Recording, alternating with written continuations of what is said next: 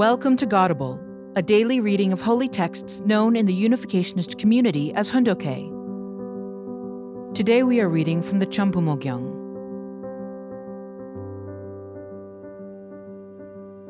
Chambumo Gyeong, Book 9, Activities in the Media, Education, and the Arts for the Culture of Heart.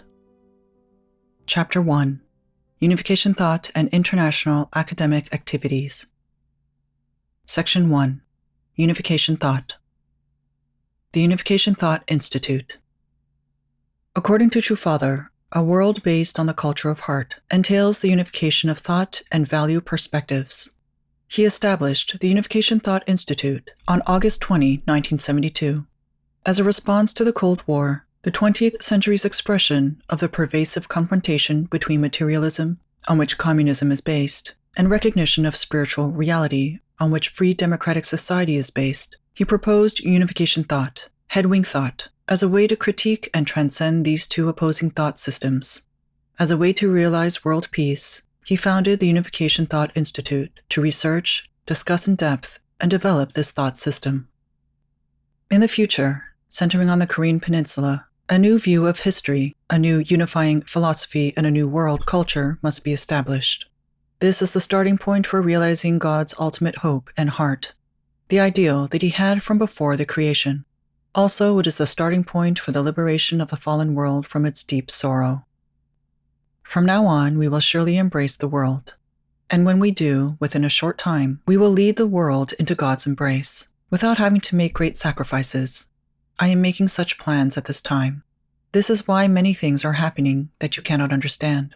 Accordingly, we are organizing the Unification Thought Institute. Modern civilizations follow philosophies from thinkers who take an academic and scholarly approach. So, after strengthening our organization, we must not only influence the worlds of culture and ideas, but we must also set a foundation to assume leadership. All the members of the International Federation for Victory Over Communism, IFVOC, must be trained to become excellent lecturers. Also, IFVOC needs to strengthen its outreach to local community leaders. The entire Unification Church and IFVOC need to devote themselves completely to this, as should the Professors' World Peace Academy, PWPA, Collegiate Association for the Research of Principles, CARP, and Christian Students Association. First, we need to train 100,000 local community leaders. We have to arm them with the right ideas. Then, the Unification Thought Institute must oversee and diligently instruct IFVOC lecturers to educate the community leaders using good lectures that have accurate content. You need to record and assess their lectures. If they are teaching incorrectly, correct them right away. Since IFVOC has grown larger, its lecturers must use the official contents only, not teach with something that they have devised personally. The Unification Thought Institute has to take overall responsibility to systematize the equipping of people with the right worldview.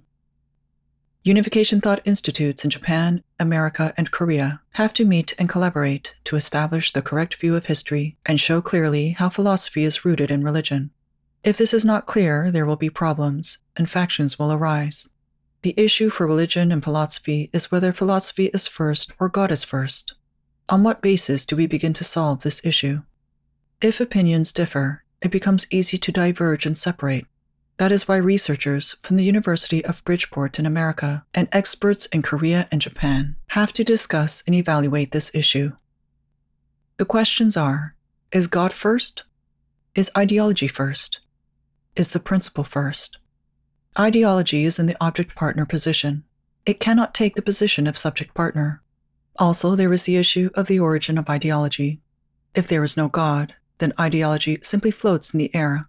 We must unfold a system of thought based on logic that defines one origin. If we cannot establish the origin of ideology, two factions will develop and the problem will gradually expand. We must get hold of these threads of thought and settle the question. Who bears responsibility for this world? No single person's philosophy has ever worked. The history of philosophy has become nothing but a wasteland. Seen from this viewpoint, who guides the way and bears responsibility for this world? The materialistic interpretation of the origin and history of the world has failed completely. Humanistic thought is rooted directly in the decadent ideology of hedonism. What do we need instead? If God exists, we have to consider how God thinks about this world and look at it theoretically. For many years, while investigating historical systems of thought, I meditated on the direction that people will have to go in the future. I thought, from God's perspective, there must be an absolute, necessary, and valuable content in the human world, and there must be an ultimate purpose that history pursues and that human beings must attain. If we are going to move the world, we must present an ideology that the world recognizes as most eminent. This is our primary task. Then we have to climb to the foremost position in science and technology. Next, we must rise to the top in the development of economic policies.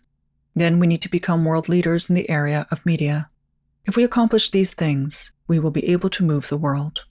The order is, first ideology, then science and technology, then economics, and finally the media. If we are able to assume leadership in these 4 areas, we will create relationships with these fields as the object partners. With these relationships, we will be able to move the world, and a political foundation will naturally come about. I have dedicated my entire life to such work. I have been working alone until now, preparing the world to take the position of object partner to its principled subject partner. Soon, this nation will encounter an ideological battle. Korean politicians ignore the inevitability of this upcoming battle. Because I am the person who received heaven's special grace, I have premonitions and foreboding about the future, and the intellectual ability to gauge the path forward. On this basis, I predict that those who survive the ideological battle that is coming will end up guiding the world. People may oppose and persecute me, but I am pursuing an objective completely different from theirs. My childhood and even my youth, the springtime of life, in which people like to take pride, just flew by for me. While others went looking for places to play, I took the opposite path. I grew up saying to myself, they may go that way, but I must walk the path needed to win the ideological battle. What is unification thought? Regarding the fundamental questions of the universe, 2 differing views of history have emerged, the materialistic view and the spiritual view. The book, Unification Thought, was devised and systematized expressly to solve this fundamental philosophical divergence. It puts everything together and offers a new worldview and a new philosophy of life. There are many systems of thought in this world. However, among them, unification thought is a system of thought that is in the subject-partner position. Unification thought is the subject-partner because it is a thoroughgoing application of God's point of view. It is the thought system that can unite the democratic and communist worlds. It can bring believers and unbelievers into harmony. Its goal is to create a unified world, a world of oneness. Unification thought is based on the concept of subject and object partners.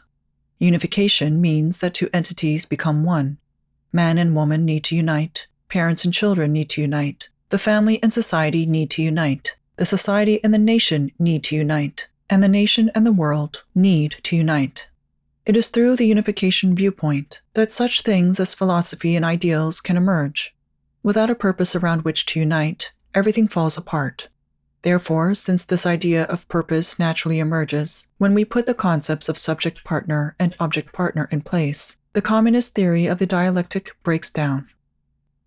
The dialectical principle states that in order for development to occur, subject and object partners must struggle with each other. This is a contradiction, so that principle, which states that unity comes through struggle, completely falls apart. That principle does not acknowledge the object partner. However, without subject and object partners, it is impossible for something to exist. This is not an opinion. It is indeed the case. Therefore, subject and object partners need to unite in order to reach completion.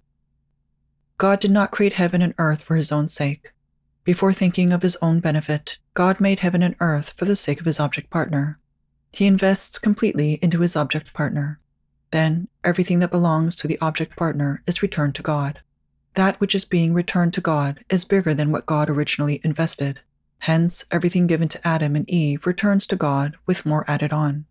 In this way, God becomes a billionaire. Therefore, it is good. By investing completely, he comes to own all the realms of creation. There are myriad ways of giving. By speaking, one can give. With a helping hand, one can give. Through deeds, one can give. There are countless ways. The worldview that promotes the attitude of living for the sake of the object partner is the core of unification thought. All truths of the Bible are explained in it. No matter what, with this fundamental rule, you can understand their core meaning precisely. Seen from this viewpoint, if you go forward with the content of unification thought, then amazing internal unification is achieved. This is not external unification. Rather, it is unification at a fundamental level. Unification thought appears with God's heart at its center. Nowadays, we are shedding blood and sweat for this country, and we are mobilizing people. But it is not for the sake of this nation alone. It is for the future of the world. Taking a perspective that goes beyond nationality, ethnicity, and race, we try to create a great family that transcends borders and shares love and life. In other words, with God at the center, we form one great family bonded by life, love, and lineage. This is unification thought. This is the thought of the Unification Church, a universal teaching. While we hope for the blessed land of the kingdom of heaven and advance on the path of unification, what is the enemy we must face? Borders are the problem. Unification thought asserts that we have to transcend sentiments of nationalism. Likewise, we have to go beyond our race. The problem is not whether we are Americans or Africans. The problem is whether we can practice more love toward other peoples than toward our own people. If we are unable to do that, we cannot become the leaders who take responsibility to save the world. This is what unification thought is about.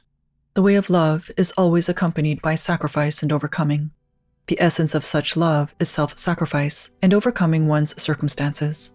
Religions call for sacrifice and service because these are necessary when we walk the path of love. Rather than sacrifice and weep, we sacrifice and rejoice. Thank you for listening to today's episode of Godable. Godable is brought to you by the National Victory Fund and support from listeners like you. To donate, visit godable.org. Thank you.